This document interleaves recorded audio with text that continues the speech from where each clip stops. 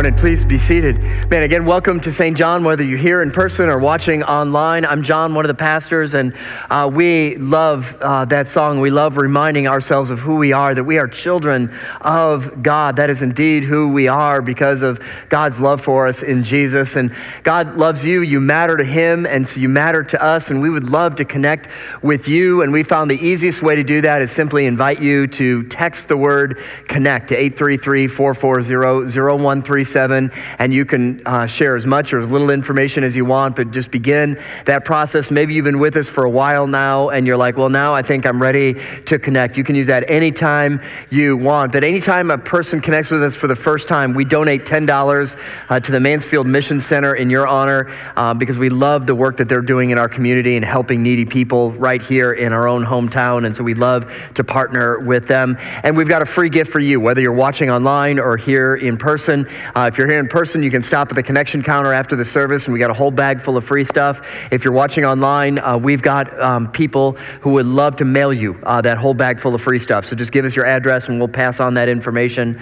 We do want to highlight something that's happening next week. It's our blessing of the backpacks, and it's not because we want to bless backpacks. We really want to bless the kids and the teachers and the administrators as we get ready to kick off a school year. And I say school year with all the apologies to the students. I know that's painful to hear, but it is coming, and we want to pray over the beginning of the year. It's an annual tradition here. We love to bless students. So whether you want to join us online or be here in person, it's a great opportunity for you to invite people that you know, whether they're students, teachers, or administrators. I reached out to our school superintendent at MISD, invited her to be a part of our blessing of the backpacks as well. So whoever you can bring, it's a great opportunity to invite somebody so we can bless at the beginning of the year. And again, thank you for your generosity in helping us to continue to do our mission to connect people to Jesus, connect with others, and change the world. You're making a difference. And if you want to give this morning, you can go to our website anytime you want, or if you're here physically, you can leave an offering in the offering plates right by the door on your way out today. Well, one of the things that I do as a speaker, I realize that I mix my words sometimes, and I'll say something I didn't really mean, and a lot of times those are comedic. And one of my fears is that when I get to retire, there's going to be a blooper reel, and it'll probably go on for days, I would imagine, looking at all the bloopers I've had, and I'm going to have to listen through that and go, oh, wow, that was painful. So one of the things I just sort of prepare my own soul for that is collecting bloopers of quotes of people knew they wanted to say something, but they said something else. And I pulled out an oldie but a goodie out of here that I wanted to share with you just so you can commiserate with me for those of you who stumble over your words occasionally. It's from Jason Kidd. I'm going to turn this team around 360 degrees. Boom, right back to where we were facing. Some of you are like, I don't get it. 360 is a full circle. You're not going in a different direction. You're going in the same direction if you turn 360 degrees. And as I thought about that quote, I thought, wow, I think that's what a lot of people do spiritually. They use confession, and it's not really a time to confess. It's like, I just want to offload this guilt I have, and there's no desire to change. And so it's just a 360, and boom, I'm going to leave here and do the exact same thing. Well, confession is so vital to our relationship with Jesus. And I want to share this out of the book of Hebrews that talks about the importance of confession and what can happen. It says this: if we deliberately keep on sinning after we receive the knowledge of the truth, in other words, we know better, we're just disobeying, no sacrifice for sins is left. In other words, faith is really gone at that point, but only a fearful expectation of judgment and a raging fire that will consume the enemies of God.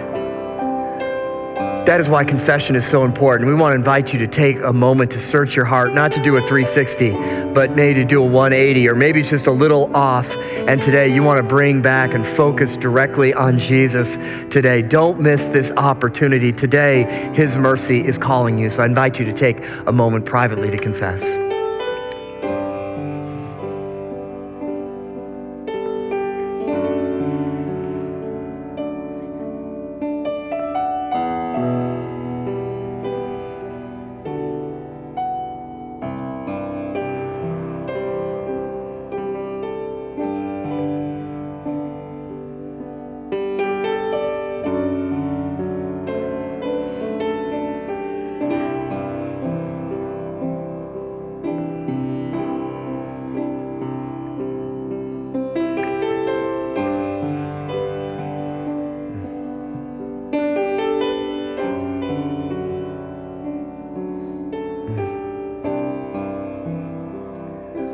Well, if you're a child of God this morning, your sins have been paid for and forgiven in the name of Jesus. If you're not a child of God yet, we would love to introduce you to Jesus because he changes the direction of our life. And for those who are Jesus followers this morning, we realize that he is worthy.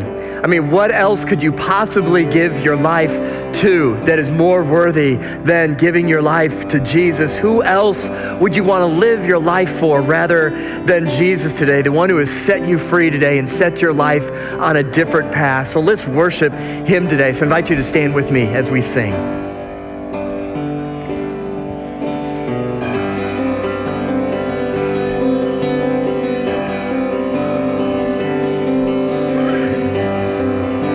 Worthy of every song we could ever sing, worthy of all the praise we could ever bring,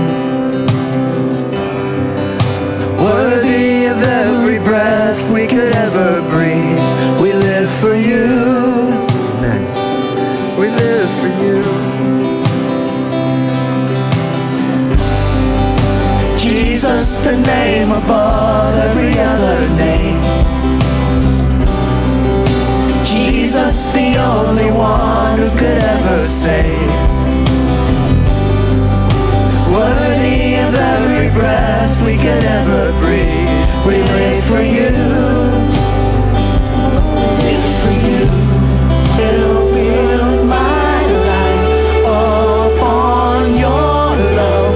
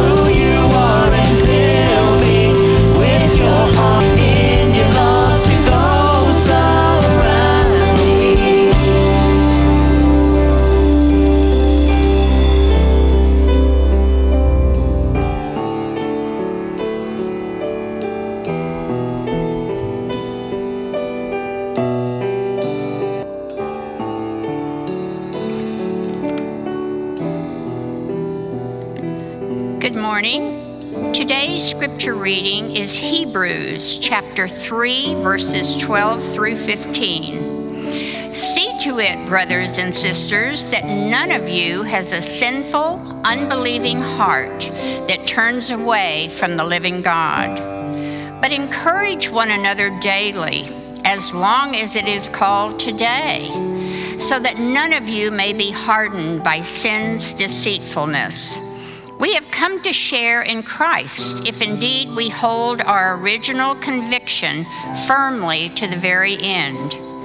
As had just been said, today, if you hear his voice, do not harden your hearts as you did in the rebellion. This is the word of the Lord. Please be seated.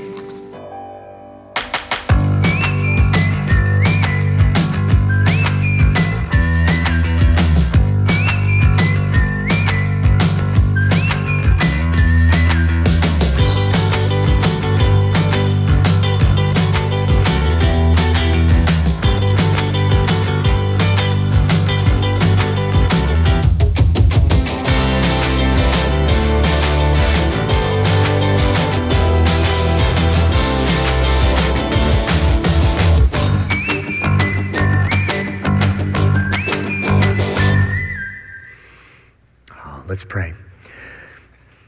God, I pray that no one misses you today, that there wouldn't be any rebellious hearts turning away from you. And if they are, Lord, would you draw them back to you this morning? So let your word come alive in our hearts and our lives. It would transform the way we live. I ask it in the name of Jesus.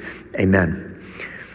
Well, we're continuing our series that Pastor Tim started last week to be healthy in an unhealthy world. And I tell you, a year and a half into COVID-19, and it seems like, boy, we are still in the midst of it now with the Delta variant. And it just seems to be that the isolation and the loneliness pandemic has just increased the level of anxiety and isolation and loneliness that people are experiencing. And I can remember my wife at the beginning of this, almost a year and a half ago, saying, if we continue and if this goes on a long time, this social isolation, we are going to be paying for this for a long, long time. And I think we're starting to see some of the fruit of that isolation as people who have been separated for so long. And this is not a political statement by any stretch of the imagination. I'm just not sure we should have called it social distancing. Maybe physical distancing would have been a better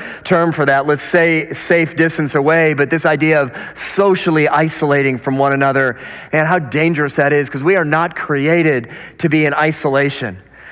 And I can remember going out to San Francisco as a high school senior on a family vacation and going to Alcatraz. Anybody been to Alcatraz? A nice little island. And I just can't imagine what that must have been like. And they took us over with the solitary confinement kind of wing, which is the worst thing you could ever experience as a person, to be completely set off and isolated. And so they set us in the little dark cell and they shut the door. I'm like, wow, this is creepy for even just a minute. But they said, just listen. And so you could hear Fisherman's Wharf, because the windows on the outside would face Fisherman's Wharf, and everybody who's out there having a good time and laughing, you hear the talking and everything that's going on, and you are just sitting there in the darkness by yourself. And I thought, man, this is torture.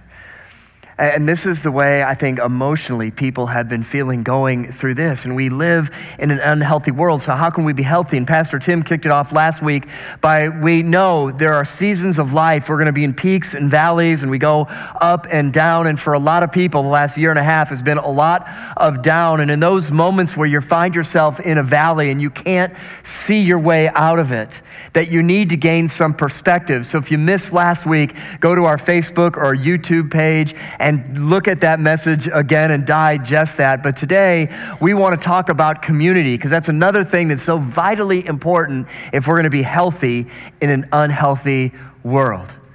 And so what I want to do today is talk about friends. Well, not necessarily these friends, but I want to talk about Friends. And I think, coincidentally, the popularity of that show is because somewhere it tapped into something deep inside of our souls that knew we craved that kind of relationship with one another. And so let's just take a look at a definition of friendship. If you looked it up, and you could see it's a person attached to another by feelings of affection or personal regard. It's a person who gives assistance, a patron, a supporter. It's a person who is on good terms with another, a person who is not hostile. And that's a good term. But on the other side, as you see on the screen over there, you can make 5,000 Facebook friends in a day. If you just pay the right amount of money, they can do that and get those friends for you. And I find it very interesting that we refer to them as friends. Like, you can put 5,000 Facebook friends on your page, but which one of those is going to show up when you find yourself in a valley? And you find yourself needing somebody to talk to somebody to help you when you're in the valley, somebody to help you gain perspective. Who is it that's going to do that for you in the midst of that? There's a great story in the Bible that I love, and it's a story of King David. Before he became King David, he was anointed to be the next king. The problem was there was already a king.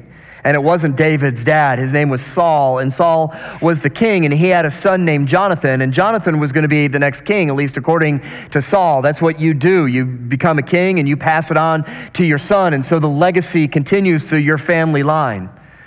The problem is that everybody knew David was going to be the next king, including King Saul himself. And so that hatred and bitterness and envy just welled up inside of his heart, where he finally got to the point where he was going to kill David. I'm going to take care of this. I know I'm going to get Jonathan on the throne. I'll kill David, and then we'll have no choice but to make Jonathan the next king. Well, the problem with that plan was that Jonathan and David had a special friendship, a deep connection that they had for one another, the way they cared and loved one another. In fact, the only reason that David knew of the plot to kill him was because Jonathan let him in on that. And so in 1 Samuel, you see this interesting exchange between the two. David's already on the run for his life. And while David was at Horesh in the desert of Ziph, so he's gone out in the middle of the wilderness, he learned that Saul had come out to take his life. So not only does he have to go out in the wilderness, but now Saul's brought out his army and he's looking for him and hunting for him. And Saul's son, Jonathan, went to David at Horesh. And I find that part very interesting because the king doesn't know exactly where David is. He's hunting for King David, but King Saul's son, Jonathan, knows exactly where David is. And so Jonathan went to David at Horesh and helped him find strength in God. He didn't just show up with a few platitudes. Hey, it's going to be all right. Hey, don't worry about it. It's all going to be fine. Just don't worry, be happy. That wasn't Jonathan's message to King David. He goes on to describe what he was communicating to him. He said, everybody knows that God has ordained you to be the next king of Israel. I know that. My dad, the king, knows that. Everybody knows that. I want to remind you of who God has called you to be.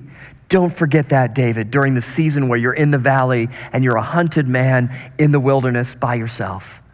Don't forget who you are. And he helped him find strength, not on his own, but in God. Because you can find strength in a lot of things. You know, the reason addictions work is because they work. They provide some comfort for a period of time until they get a hold of you after a period of time. And God is the only thing I know, the only one I know whom will never let you down, who's a rock on which you can stand, that nothing can stand against him. So why would you ever try to bring somebody and strengthen somebody in anything else but in the hope and the calling that we have as children of God? Man, do you have somebody like this in your life? Do you have a Jonathan that sticks with you? And I hope that you do. Man, we are more socially, or have the ability, at least digitally, to be connected with more people, and we find it's more lonely and isolating than ever before. I put in the weekly email that went out on Friday, a podcast I'd been listening to, and it talked about the epidemic, especially for men, how the number of friendships, deep friendships, have dwindled over the years. And they say the same thing now is true for women and children and students, that fewer and fewer deep friendships we are experiencing in life. That doesn't bode well for the future of people. So who is it that you have in your life that you can pick up the phone and contact when you are finding yourself in a valley? And I need some perspective. I need somebody to give me some hope in God. I need somebody to give me some strength in God today. I want to introduce you to one of my friends that has helped me throughout my years. I've known him since middle school. This is Norm, affectionately called him. That was the last day in high school. We got our books. That's my government book in my hand there. That was the last class we had. We got our caps and gowns, and we were saying goodbye, and his sister snapped that picture of us as we're getting ready to leave that campus for the final time. And I remember standing there going, wow, this seemed like just a blink. I can remember being a freshman wondering where my locker was and if I could remember my combination. And now I'm done with high school, and man, I'm out of here, and I just can't believe that. But I bring up that picture because the picture means a lot to me, because Norm means a lot to me.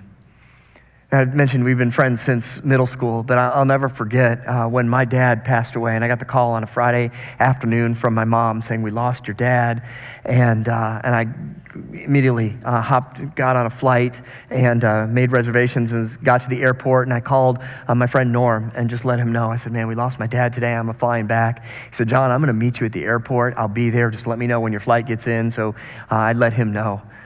And it turns out that flight was canceled, and then there were some weather problems, and that was delayed, and I wasn't going to be leaving till almost midnight in Houston to get to Detroit.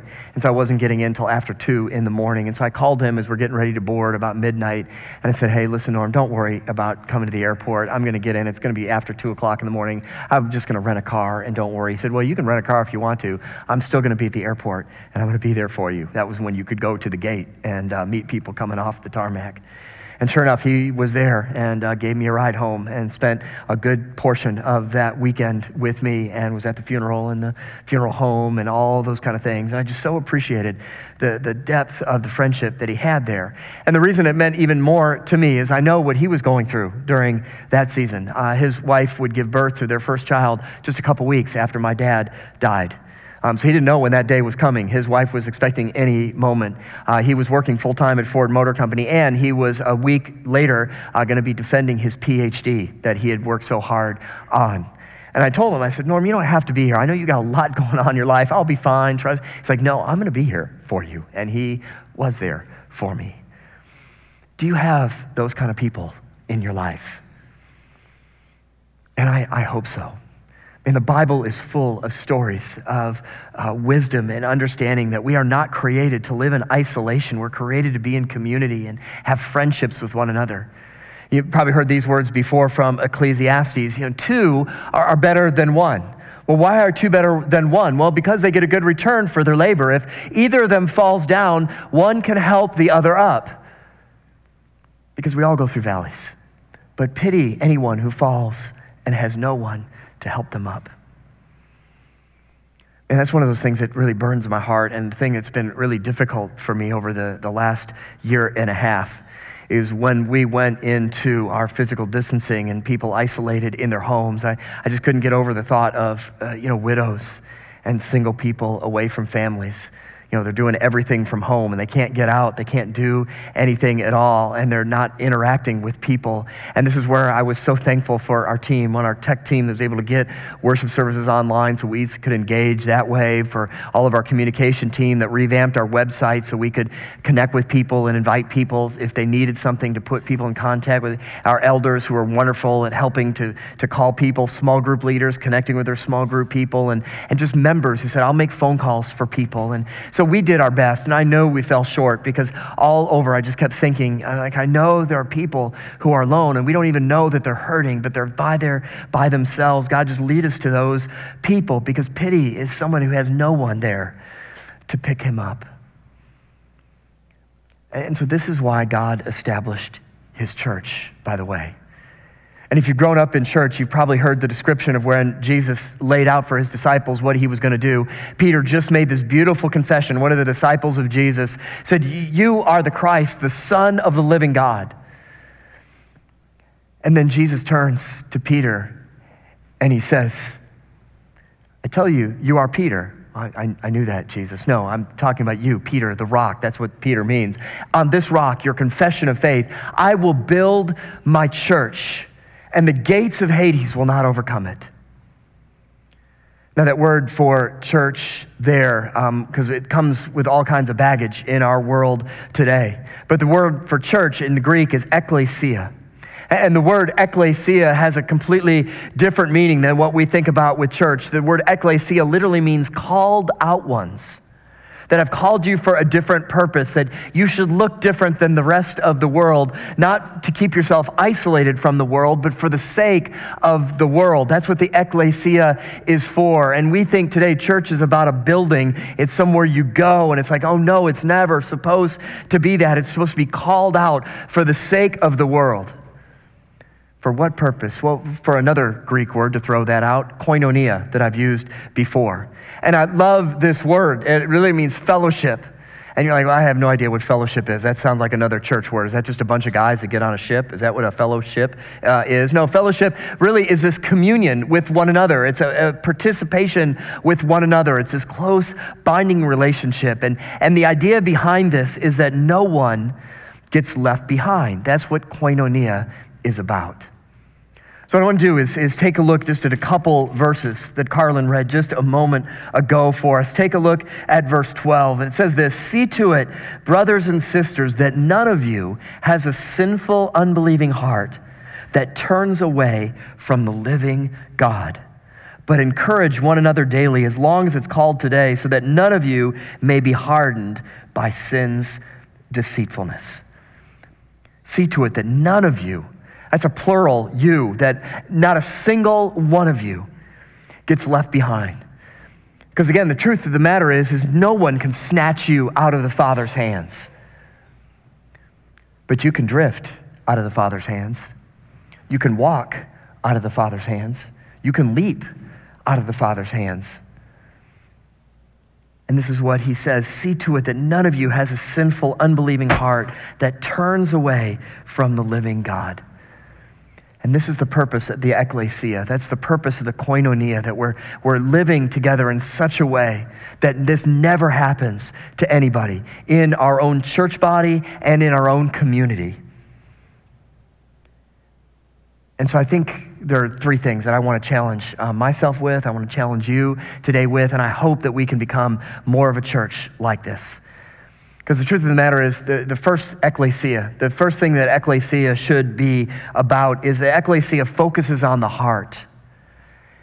And what I find is most often, at least people outside the church, think that the church is about behavior modification. That you show up at church and you try to live a good life and you care for one another and you love one another and you shouldn't, thou shalt not. And I think it's all about rule following and becoming just a better citizen in the world. I was talking to somebody recently doing some premarital counseling, and he was a little reluctant to do premarital counseling with the pastor, but because he's marrying a Christian and they wanted me to do their wedding, I said, the only way I do weddings is that I do premarital counseling with you, and it's going to be a Christian wedding.